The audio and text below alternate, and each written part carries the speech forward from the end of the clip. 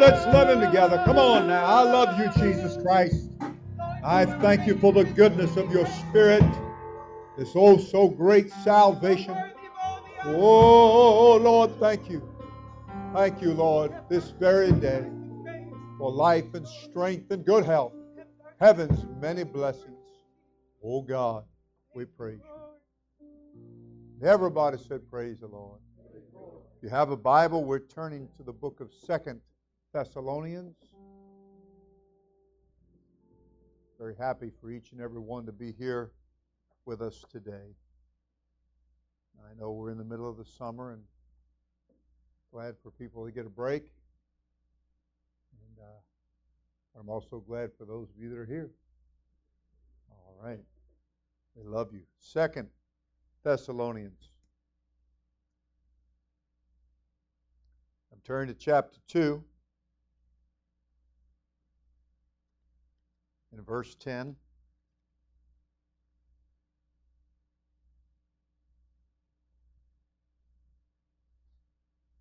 and with all deceivableness of unrighteousness in them that perish, because they received not the love of the truth, that they might be saved. I'd like to work this morning on loving the truth. Loving the truth, that you might be saved. You may be seated. The Lord bless you. A man of position. He asked this question. He said, what is truth? What is truth? And you know, that's really a very legitimate question. And I kind of feel like this guy, it was a composition of his question, and that is a certain amount of disgust with things he'd run into in life. And then there was also a hunger. What is truth? Just hunger for what it is. Kind of at his Bible use the term is wit's end. There are certainly people who have tried everything, so to speak. I want to tell you that there's a lot of examples I could give, I'm sure. So I'll just grab one out of the air. But it's like some people say that it's good to brush your teeth with a toothbrush. Other people say that it's better to use an electric toothbrush. There are articles written by some that will tell you the manual toothbrush is the best. And there are others that will tell you, no, that's no good. You need to use an electric toothbrush. So that brings you to the point of what is truth. Who's right? About the time you read an article for something, you turn right around and read an article against that something. And, of course, everybody that's article that you're reading is an expert, right? So it does leave you in a quandary. It leaves you being pulled two different ways, to the point that you could find yourself halting between two opinions, that you're just not sure which way to believe.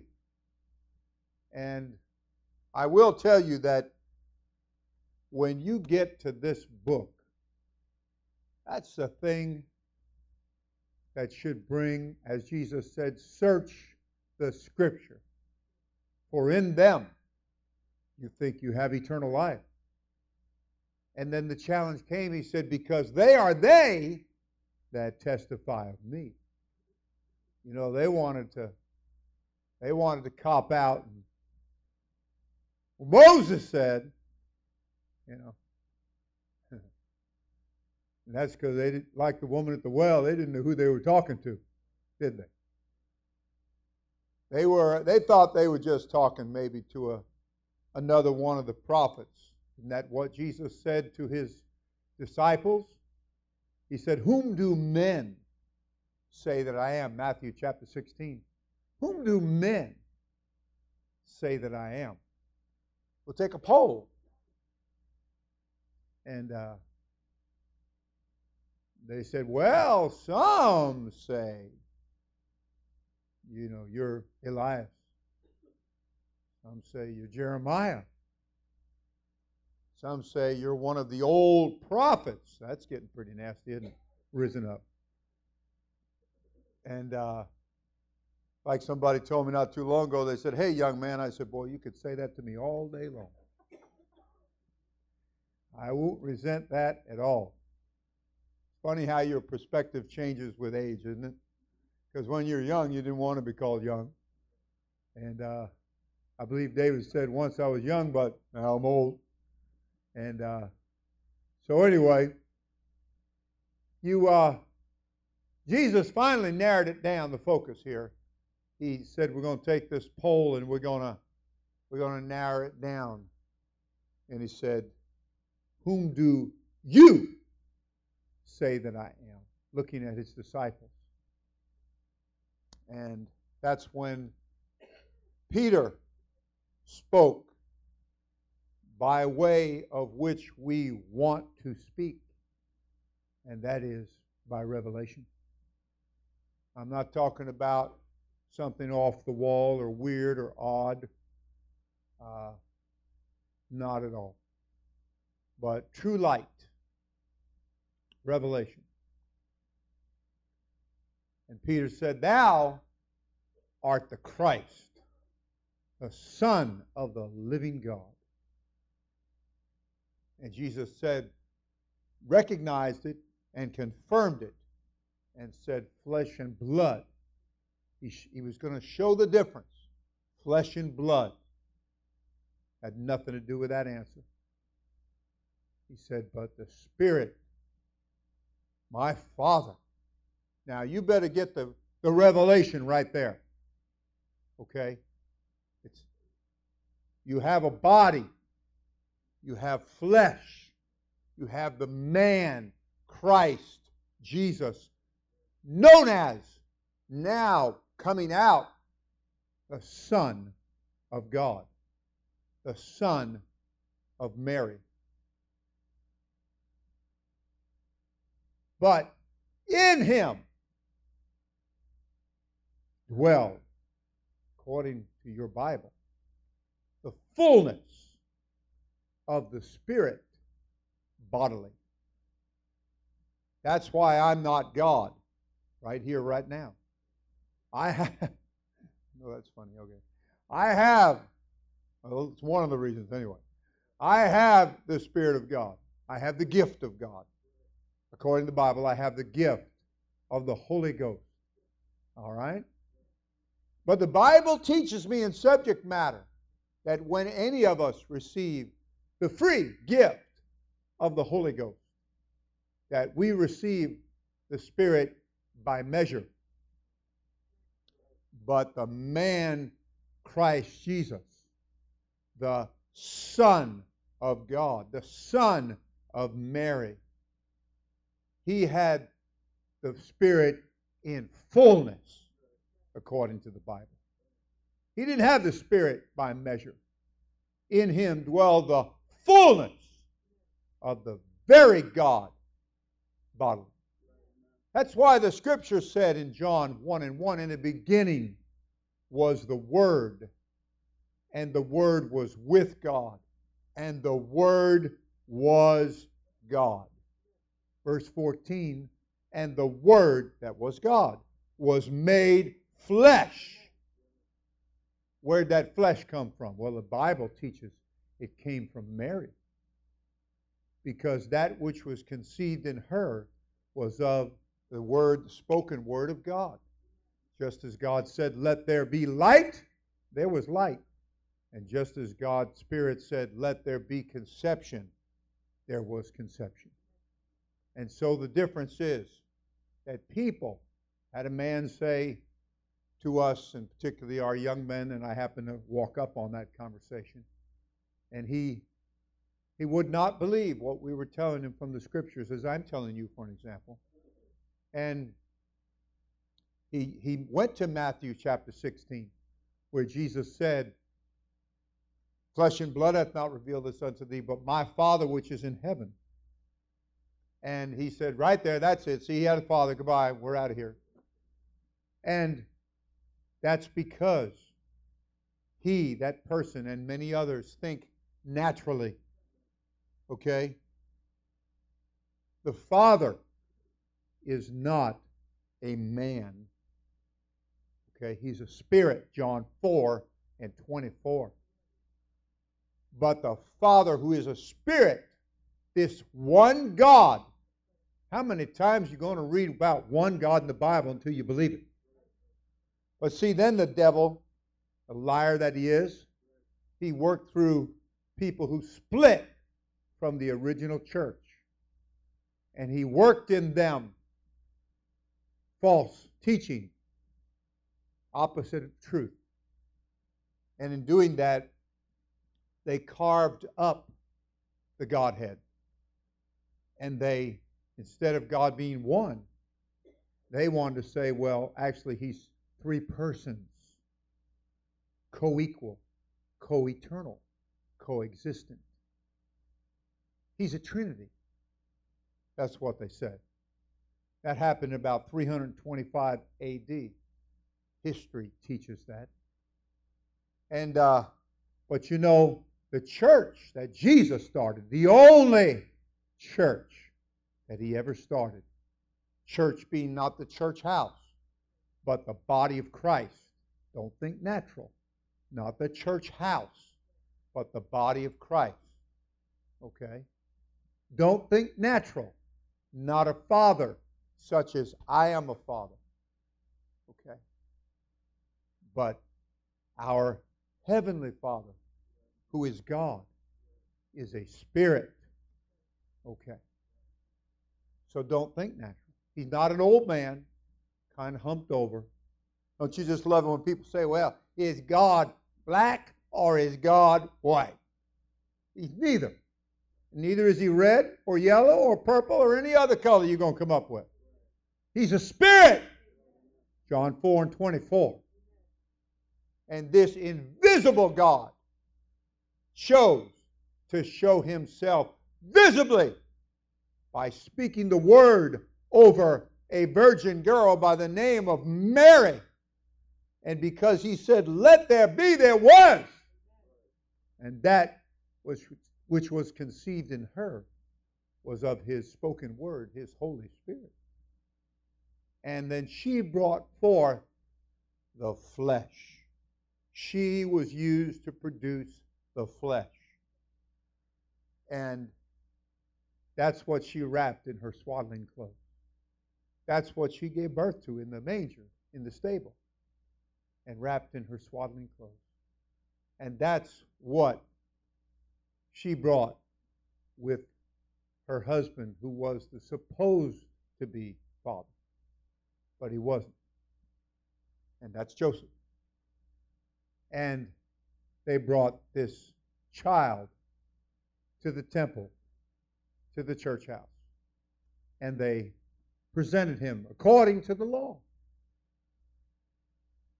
And in so doing, this is where Simeon of old, who served God day and night in the temple in the house of God, held up that child and said, now I can depart in peace. He had no peace until that moment.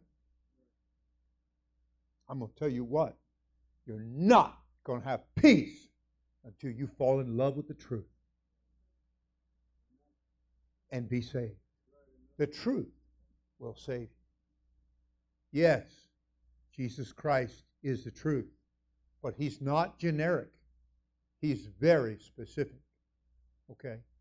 And you've got to realize that when you come to this great Word of God, when you come to this, what the Bible teaches, study by subject, rightly dividing the word of truth, and that you believe it, and that you get away from natural thinking. And that's what Jesus challenged the woman at the well. He said, if you knew who you were talking to. He told them in another place, he said, there's one that standeth here among you that's greater than Solomon. And then when they brought up Moses, he said, Moses wrote of me. What are you talking about? And then, the real clincher, he said, before Abraham, he said, I am. Oh, friend, you talking about getting their attention. But sometimes people, instead of, again, reacting for a love for truth, they get mad. Their sense of natural sensibilities gets offended. Their tradition gets offended. The way they think gets offended. Well, you know what? It's not how you think. Naturally, that is. It's what God says and what you think about that. He is the author and the finisher of the faith. For it is written, one Lord, one faith, one baptism. Okay? One faith, one truth, one fixed, firm set of principles of belief. The Bible said and used the term the principles of the doctrine of Christ. And we've got to embrace those principles. Doesn't matter what your background is. Doesn't matter what your family said. Doesn't matter what anybody said that's claiming to be an expert. It all comes back down to this Word of God, this subject matter, this rightly dividing the word of truth. It's like this. Jesus said it. Do you believe it? And if you will, then that should settle it right then and there. That should settle it in your heart. You know, when I was come to Florida, first time I ever came to Florida, I was 16 years old. I was a sophomore in high school. We got together in the summer and we drove down by way of the Okefenokee Swamp. We got a little sleepy one night and drove right off into the swamp. Thankfully, we didn't go too far into it. But anyway, I remember they accused us of being drunk, and the guy that was driving said, man, I ain't had nothing but my mama's peanut butter and jelly sandwiches and iced tea. What are you talking about? And so they let us go, and just kids, we got here to Florida. And boy, when we saw that sign, welcome to Florida, we got out and kissed the ground, literally, not knowing that that sign was still 350 miles away from Miami. And brother, we got back in that car and kept seeing those big green and white signs, you know, and we were like, couldn't they make these exits closer together so we could get there? And so anyway, we finally made it to Miami. And that was my first introduction to Florida. Very long stay. Then I came back to go to college.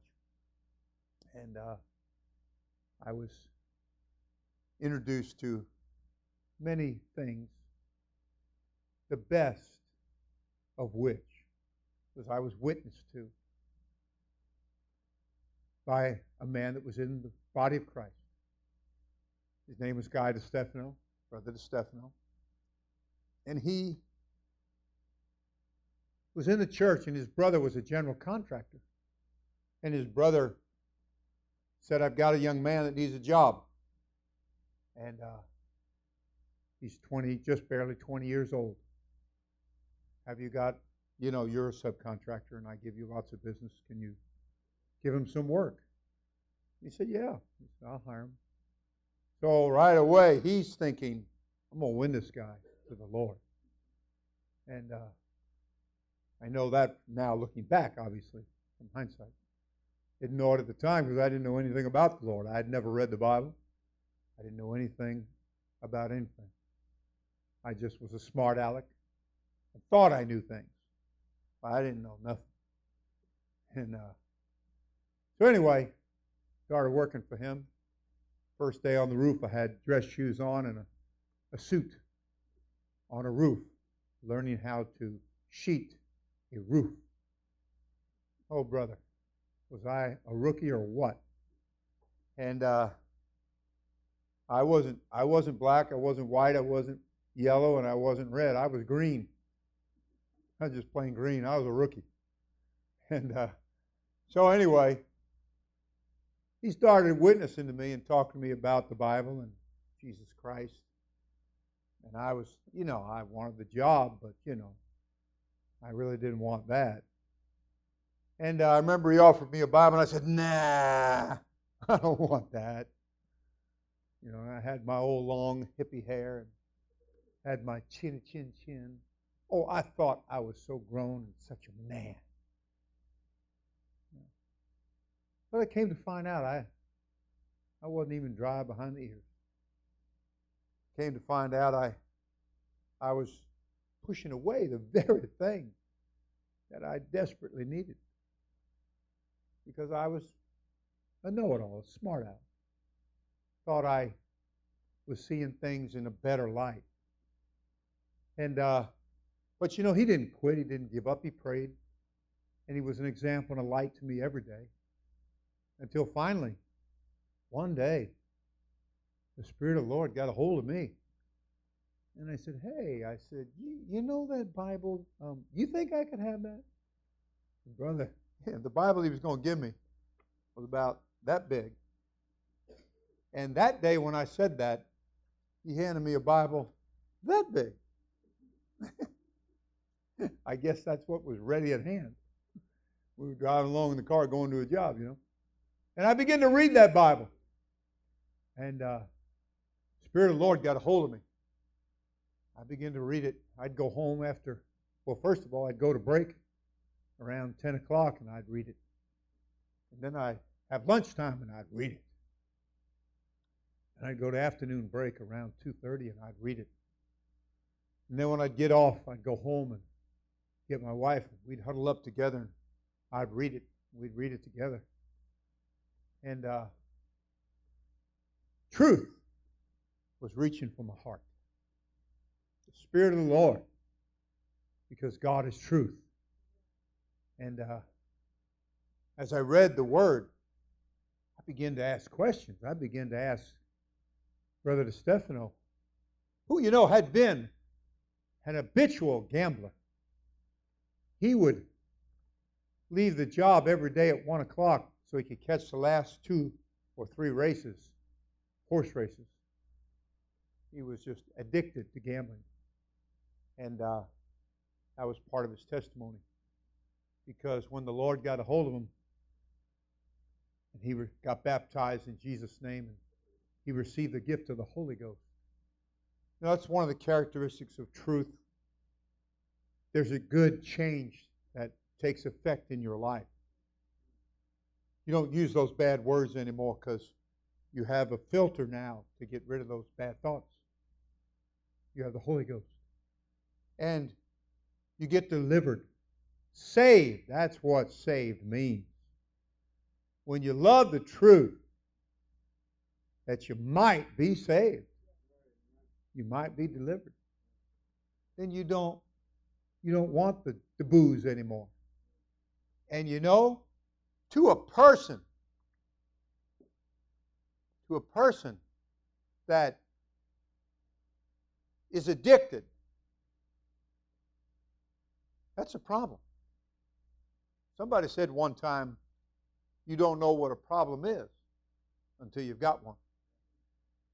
And that's right. And there are people that are, well, Sister Ann teaches Super Church downstairs. She's 76 years old. She's been here with us over 20 years. And when we first witnessed to her, she was an alcoholic. She had been married and divorced from an alcoholic. Came from a long line of people that were involved with alcohol. I'm just pulling one thing out of the air here. But had a problem. You could look down on people and say all kinds of harsh things, but it's a disease. It's a sickness. It's an addiction. And if not anything else, you find yourself addicted to sugar because it's got a high content of that, alcohol does. But you know, people get truth and they get delivered. They get saved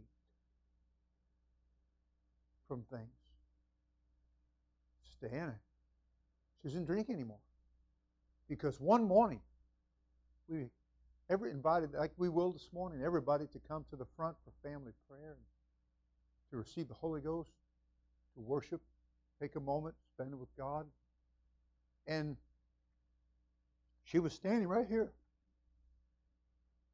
Suddenly, she just broke out. And she came up, she started weeping, crying. And God filled her with the Holy Ghost and delivered her from alcohol.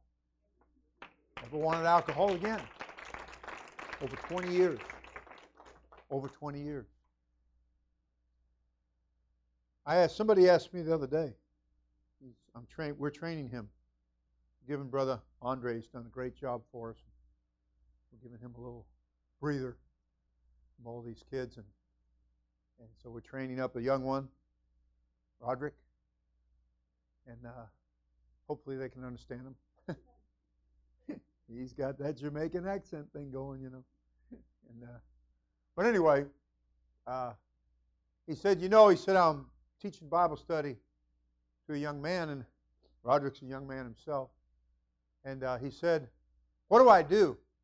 He said, because this young man has some things that he's involved with and used to having. And I said, just teach him the truth that he might be saved. Teach him how the Scripture teaches, except you repent, you'll perish. So you've got to repent. You've got to turn around from the direction you've been living and going. You've got to turn from that and about face. And I said, and then teach him what the Bible said, to be baptized, every one of you, in the name of Jesus Christ for the forgiveness of your sins. And I said, and then inform them, having done that, you will receive the free gift of the Holy Ghost, which is the Spirit of Jesus Christ, which is the gift of His Holy Spirit. Okay? One God. He's the Father in creation. He's the Son in redemption. And He's the Holy Ghost in the believer's heart, in the body of Christ, the church. One God. One God. I'm a father, I'm a son, and I'm a senior pastor. But there's only one of me. If you see more than that, better go to the eye doctor. Get them rechecked. Okay? Get them rechecked. Okay. So, I said, you know what? If you teach that young man that and focus him on that and don't go off on tangents, just focus on that. I said, and he'll get that experience. Whatever it is that he's wanting and used to and habitual about and having that's not good in his life, I said, you know what? He won't want it anymore. I said, it's as simple as that. I said, don't put the cart in front of the donkey.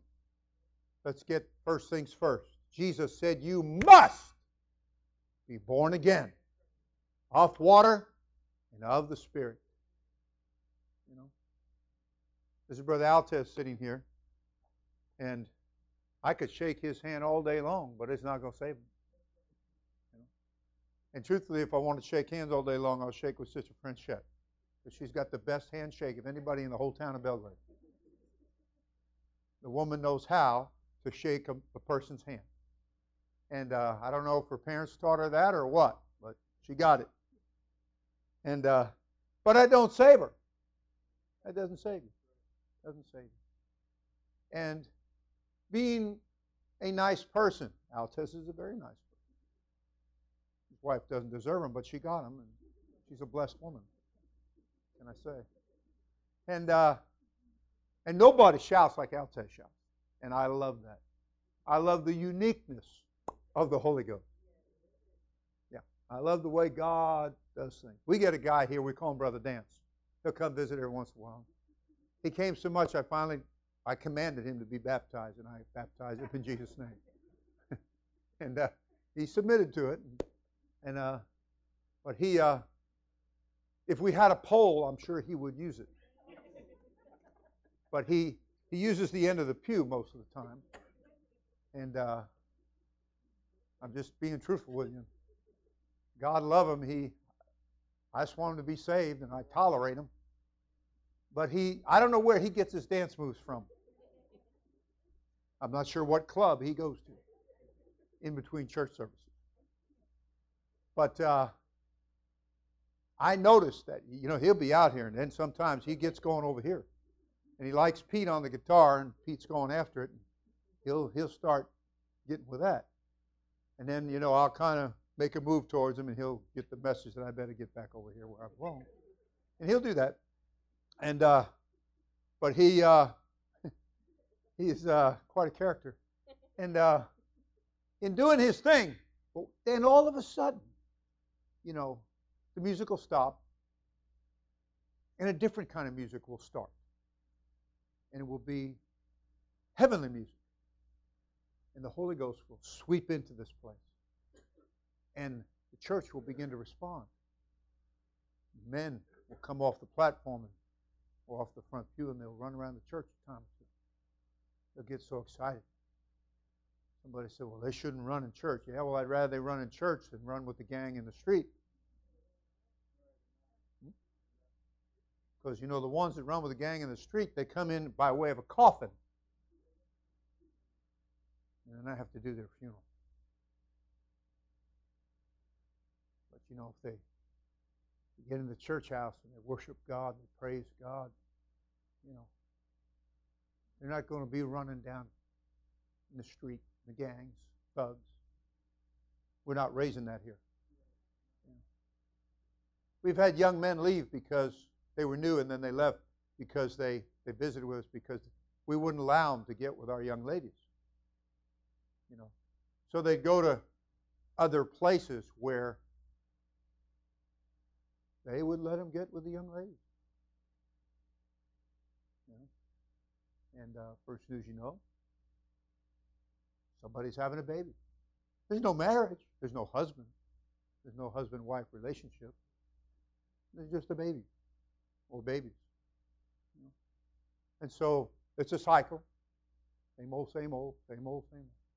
But you see, when you get a love for the truth, the way God does things, the principles of the doctrine of Christ, when you truly get saved, that is, delivered from sin, then you don't want to transgress God anymore. You don't want to do things your way anymore.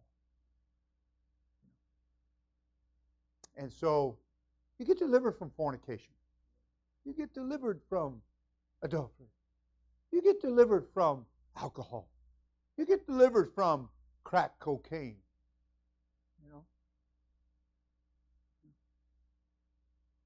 You get delivered from all kinds of things that are out to destroy.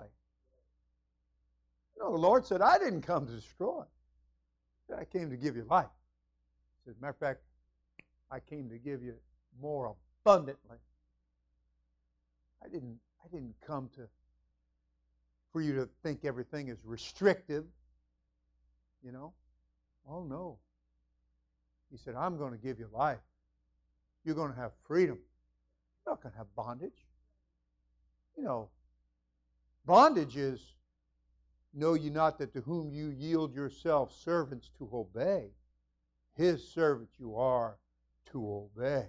You make yourself a slave because you yield to the wrong spirit.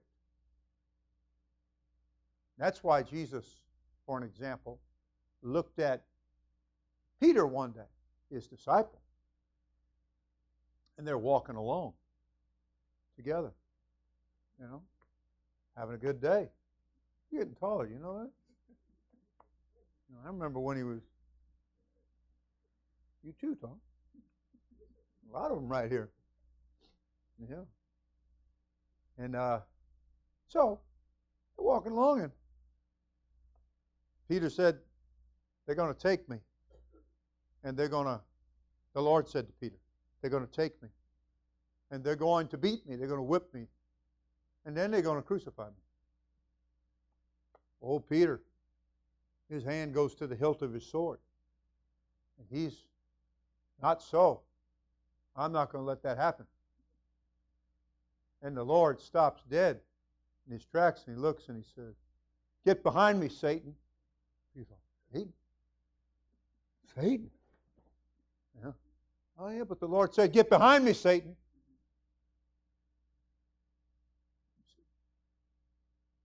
The Lord saw the spirit of those words and those sentiments. That inspiration was not of God. That wasn't the same spirit that said, thou art the Christ, the Son of the living God. It was a completely different spirit that said, I'll take his ear off. I'll take it. And I think Peter meant to take his head off that day, actually, in the Garden of Gethsemane, right? And he got that servant of the high priest's ear, and because they had come to take the Lord. And I guess Peter was, that's where that line should have come from. I just can't help myself.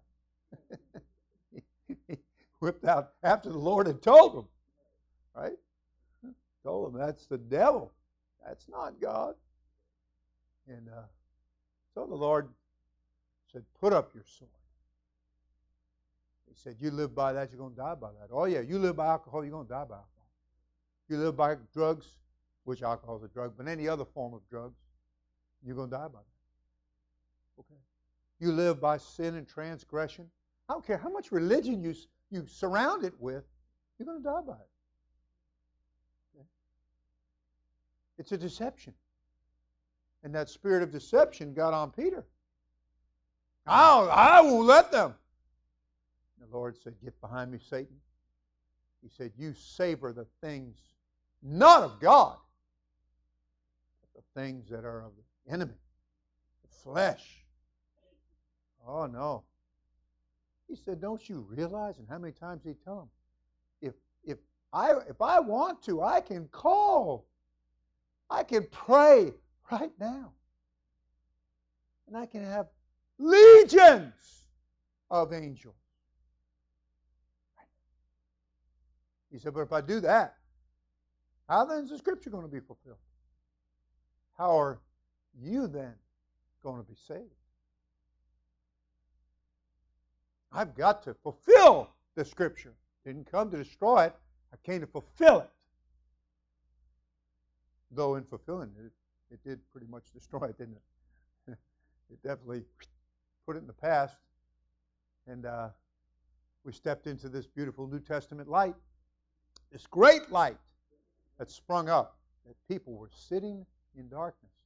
And without revelation, you sit in darkness. Without the spiritual truth, we sit in darkness. People want things that's not good for them. Sometimes they're addicted. They can't help themselves. But let me finish. Jesus is in the Garden of Gethsemane, Having just prayed, not my will, but thy will be done. That's flesh praying to the Spirit. I lead you in prayer quite often. That's flesh praying to the Spirit. Everybody said amen? Amen. But remember, I have a half a glass. I have it by measure. The gift of the Holy Ghost, the Spirit of God. Okay? But he had the fullness of the very God bodily. The Word that was God was made flesh and dwelt among us. 1 Timothy 3:16 said, God was manifest, clearly shown, in the flesh. This child, this Son that was given unto us, the Bible said his name, Wonderful, Counselor, the Mighty God, the Everlasting Father, the Prince of Peace. You know? That's who he is. He said, there's one standeth among you whom you know not. He said, so don't throw Moses up to me. Don't brag about Solomon to me. Don't talk to me about Abraham. He said, before Abraham was, I am. And that was a very specific choice of words. And he said, Abraham, he rejoiced for what was shown him about me. Oh, yeah. Truly, the greater, the less is blessed of the greater. And Jesus is the one that truly brought the blessing. Because the Bible talks about the blessing of Abraham. But where did Abraham get that blessing from? He got that from God. And that's why Jesus at the well, he said, woman, if you knew who you were talking to, he said, you'd ask of him. And he'd give to thee water you'd never thirst again. Teach him the truth. Teach him a love for the truth. Won't need that alcohol then.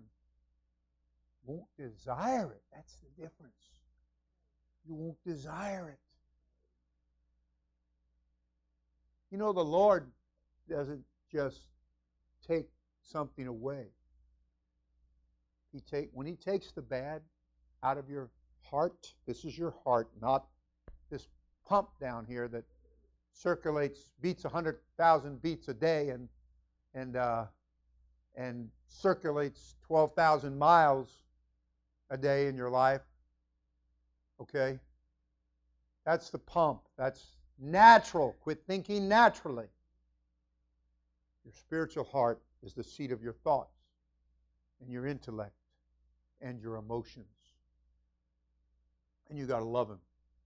You got to love this truth. People talk about, I'll be saved and sanctified and filled with the Holy Ghost. When you get the Holy Ghost, that's what saves and sanctifies you. Okay? People want to talk about 3 separate works of grace. The Bible never taught 3 separate works of grace. It never used that terminology any more than it said for you to be saved by accepting Christ as your personal Savior. Those words are not in the Bible. Never were those instructions ever given. Let's learn to talk, to believe, and then to talk the language of the Bible. Let's say it the way God said it and the apostles said it. Let's get the doctrine of Christ, the apostles' doctrine, and let's believe that. Let's receive a love of the truth and be saved. If you don't love the truth, you can't be saved. But if you love the truth, it will save you. It will deliver you. It will pull you out of the fire. Whatever fire is consuming you. Some people are being consumed by the fire of drugs, alcohol, promiscuous lifestyle, which brings all kinds of disease and mayhem in their lives. Some people are being consumed by depression. Spirits bring depression. Isn't it nice that one man said in the Bible, I think myself happy. You know, if you can order these thoughts or these steps aright, then you can start thinking happy thoughts. Godly thoughts are happy thoughts. Thoughts of true liberation. That you don't have to have it. You don't have to have it. Because you can sing with us, I got it! I got it! Oh yes, I got it. Nothing like the power of the Holy Ghost. Yes, sir. I was just a young man. Didn't even know I was searching. Didn't feel like I was searching because I thought I knew everything. And I found myself asking questions. And I found myself saying, why didn't they tell me this? Because, you know, for so many younger years, till about 14 years old, I had some religious instruction. Never Bible, but religious instruction. And I wondered, why does the Bible, now I'm reading the Bible, and why does the Bible say this? Nobody told me that. Nobody said anything to me about that. And I would ask questions, and then it would come back, read it for yourself. Look right here. And I'd read it. There it is. You know? I remember somebody came around with their blue book and their red book and their purple book and their green book. And they were talking to an elderly woman down the street here, and they asked me to go over and sit in on the meeting. So I did. And I listened to the spiel until finally I said, that Bible there, could you open that Bible? And I said, yeah. I said, would you open it to Acts chapter 2 and verse 38? Okay, opened it up. I said, would you read that? So they read it. And Peter said unto them, repent and be baptized, every one of you, in the name of Jesus Christ, for the remission of sins, and you shall receive the gift of the Holy Ghost. And I said, could you answer this question for me? When does it mean just exactly what it says? They never did answer that question. 5 of them came to my house one day, and one of them was a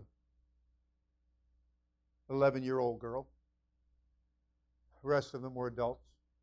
I let them sit down in my living room, and I let them tell me what they wanted to tell me. And when they got done, I said, okay, I've listened to you. Now I'd like you to listen to me. And I began to teach them from the Bible, chapter and verse. And so finally, when I got to that part about being baptized in the name of Jesus Christ, one of them said, well, what's baptism for anyway? And I said, well, you let the Bible answer that. I said, I'll tell you what, as a matter of fact, why don't we let this little 11-year-old girl read it to us, and it'll tell us what it's for. How about that? And so she opened their version of the Bible, which they wrote, and it said the same thing. That baptism is for the remission, that is the full pardon or the forgiveness of sins. Close the Bible, the end of the little lesson, and out the door they went. Some people are consumed with religion. There's a difference between salvation and religion. We have people here today that have been healed. Many of us, at one time or another, have experienced the healing hand of God. The small back in that right-hand corner. He couldn't really do anything. They had him in the hospital. Every kind of wire and tube. A big chrome shunt about that long sticking out of the top of his head down into his skull. Oh, put him intensive care unit with all that apparatus. He couldn't walk. He couldn't talk. But God healed him. He's here this morning. And he's been here every morning since he's been healed, which I guess has been at least a month now or more, 6 weeks maybe. I remember when the nurse in the hospital was so excited. This was over in St. Mary's in West Palm. And she said, "You just don't know how far he's come." And I'm like, well, I know how he's got there. I know how he's got that far. I know who's done it. Amen. Amen. And we've had many come. The truth will make you free. It's often misquoted, the truth shall set you free, but that's not what it said. And I'm not wanting to pick. I don't mean that. I simply mean it said the truth shall make you free. There is an authority. There is a power. Okay? The truth shall make you free. Jesus wasn't going to let a spirit interfere with what he had to do. He said, "Get behind me, Satan." Jesus wasn't looking at Peter. Jesus was looking at that spirit that showed up. You ever read in the Bible where the sons of God had a day where they came before the Lord and Satan showed up along with them? Don't you know he always wants to get his big nose in things? Yeah, he wants to mess up the good thing that God's trying to do for you. And about the time you start making a move for truth and to love it, to believe from your heart that form of doctrine, I'm quoting your Bible, you make a move to start doing that. You can look for the enemy through family, through friends, through fellow employees, through so-called friends. You can look for the enemy to try to move through them in some way to hinder you, to keep you from doing it God's way. And Jesus identified that spirit. Get behind me, Satan. For that's not of God at all. Those words, those thoughts, those actions, that's not of God. And Peter overrode that. Now, he didn't have the Holy Ghost yet, so give Peter cut him a little slack. He didn't have the Holy Ghost yet. He was in a training process. He was being taught Bible study, if you please. And they're in the Garden of Gethsemane.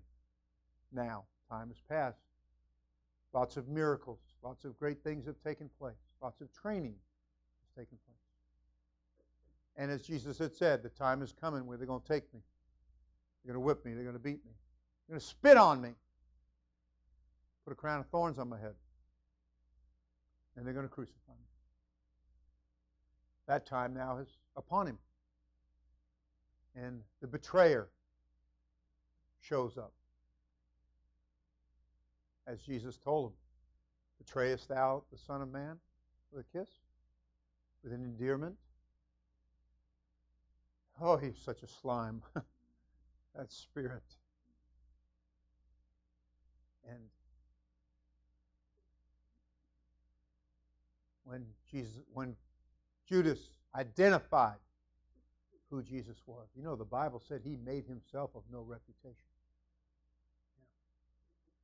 He wasn't standing around bragging on himself all the time, doing all kinds of things to draw attention to himself. Matter of fact, he'd heal people and tell them, "Don't go tell anybody." And but as Judas betrayed him with a kiss and identified who he was, the soldiers began to crowd in to take him. And that's when Peter drew his sword. And in his haste, he lopped off that man's ear. His name was Malchus. He was a servant and a kinsman of the high priest. And lopped his ear right off. And Jesus said, "You put up your sword." He reached down and picked up that ear and put it right back on there.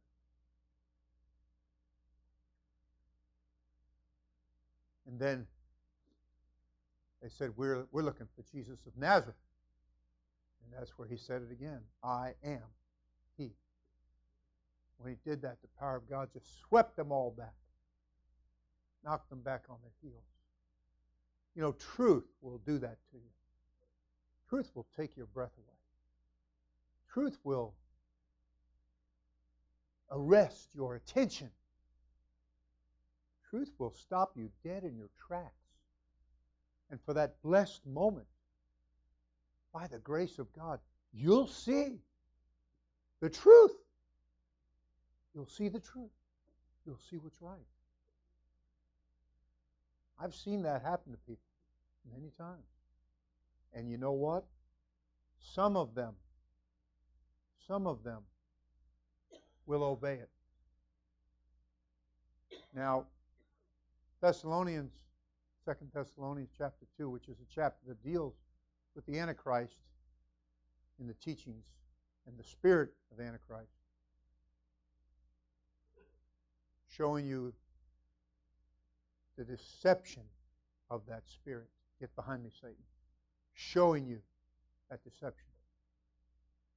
And how that Jesus made it clear in His Word that there's going to be a deception. And because people received not the love of the truth, that they might be saved, then it only leaves the other option, the other side of the coin. That is, if you reject truth, if you don't love truth, then a lie is coming your way. And Jesus identified that. Get behind me, Satan. You're a liar. You're the father of lies. We're not having nothing to do with you. We're not going to do things your way. You make alcoholics out of people. You make drug addicts out of people. You mess up lives, twist them, and pervert them until people are destroyed. They're destroyed. They find themselves in the wrong place for all of eternity. They find themselves in the wrong place. You know, while you can get out of your dilemma, why don't you just go ahead and get out of it? All you need to do is repent. We will baptize you in water in the name of Jesus Christ, and then you'll be born again of water, and your sins will be completely forgiven. Every wrong thing you've ever done will be forgiven, washed away, sent away, and remembered no more. People sing nothing but the blood, but they refuse to be baptized in the name that has the blood. Isn't that quite a contradiction? I've heard people use the name of Jesus religiously quantum amount of times, over and over and over and over and over. But then talk to them, and they'll just get done telling you how much they just love Jesus. And I'll say to them, you know, the Bible teaches right here in the Bible to be baptized in the name of Jesus. and they'll fight you tooth and toenail. But yet, we love the name of Jesus, they say. If you love His name, you want His name. You want His blood. Because you want your sins forgiven. And without the shedding of blood, there is no forgiveness of sins. That's what your Bible says. The truth of the Scripture. Oh, but it's going to cost me my friends. It's going to cost me all my religious friends. Gee, I thought you loved Him. Yeah. Woman told me just the other day. Had some of the young men with me. And she said, nobody believes that that's right. Aren't you tired of everybody being against what you believe? Well, I guess I better not get that way, because the Bible said that the church, the body of Christ, is going to be hated of all men for His name's sake. And all nations for His name's sake. For His name. And His name is Jesus.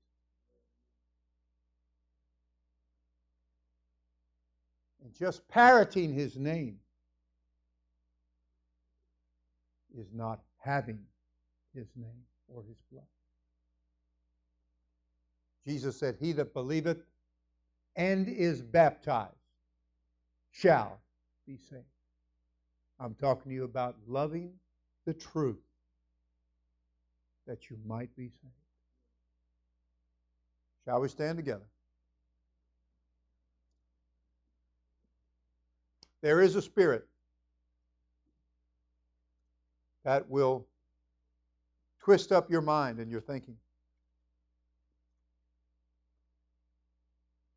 The writer said, we beseech you, brethren, by the coming of the Lord Jesus Christ, and by our gathering together unto Him. So that's what he's talking about. He's talking about the coming and the gathering, or the return of the Lord for the church and the first resurrection, known as the rapture to people. Though it's not a Bible word. But catching away is a Bible word, and that's what rapture means.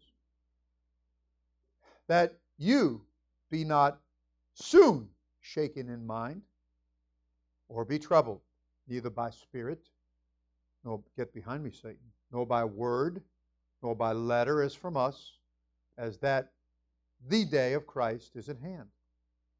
He's saying there's some things that have to take place first. Now, this is written almost 2,000 years ago. So as a lot of time has gone by, we're this much closer to the coming of the Lord, to this day that he's speaking of. Let no man deceive you, let no spirit deceive you, let no word deceive you by any means.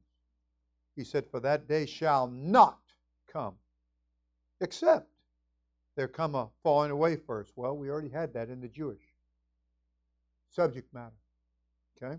So don't get all pessimistic on me. Oh, there's going to come a great falling away. No, there's going to come a great outpouring of God's Spirit. And that man of sin, this is the second thing, and that man of sin be revealed, the son of perdition. Who is this guy, this man of sin, the son of perdition? He opposeth, he exalteth himself above all that is called God, or that is worshipped, so that he, as God, sitteth in the temple of God, showing himself that he is God. He's going to say he's God. And now, you know what withholdeth, that he might be revealed in his time.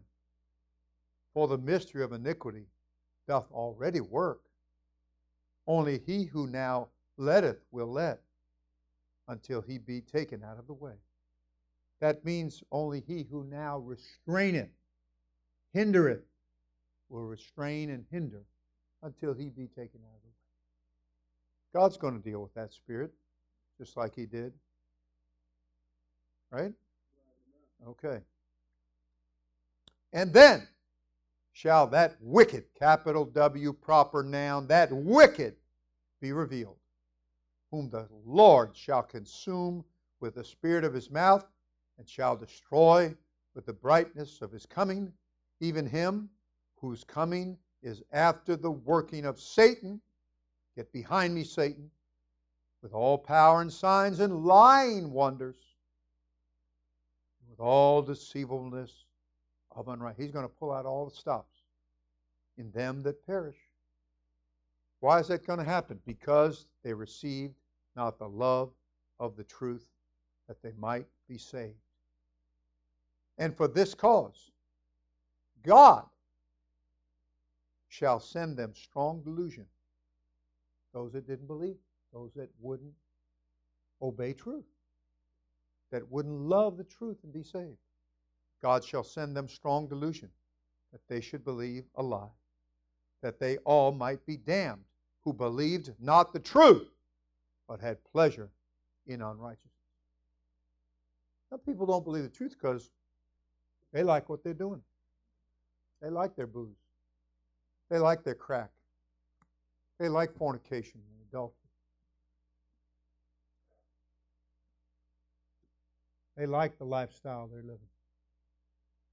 Okay? But I'm telling you that in the end, it'll boil down to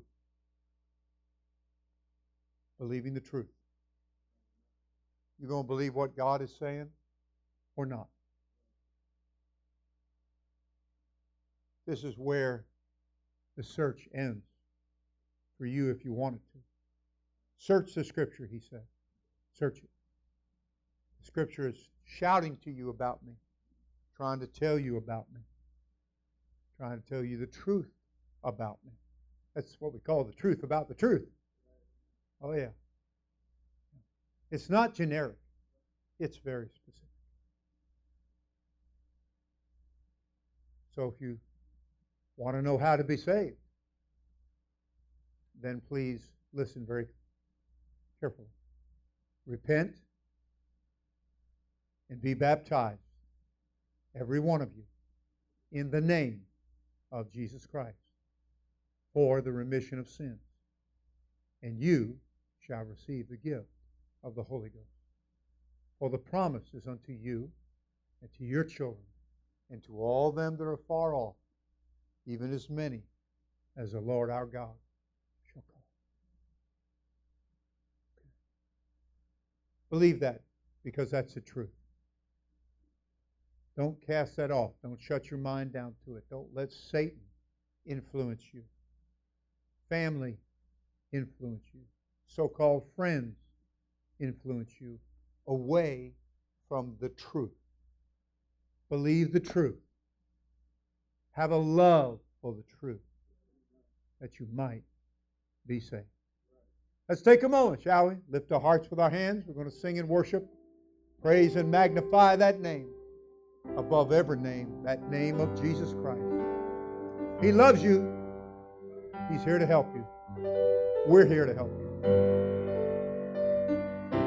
Oh, yeah.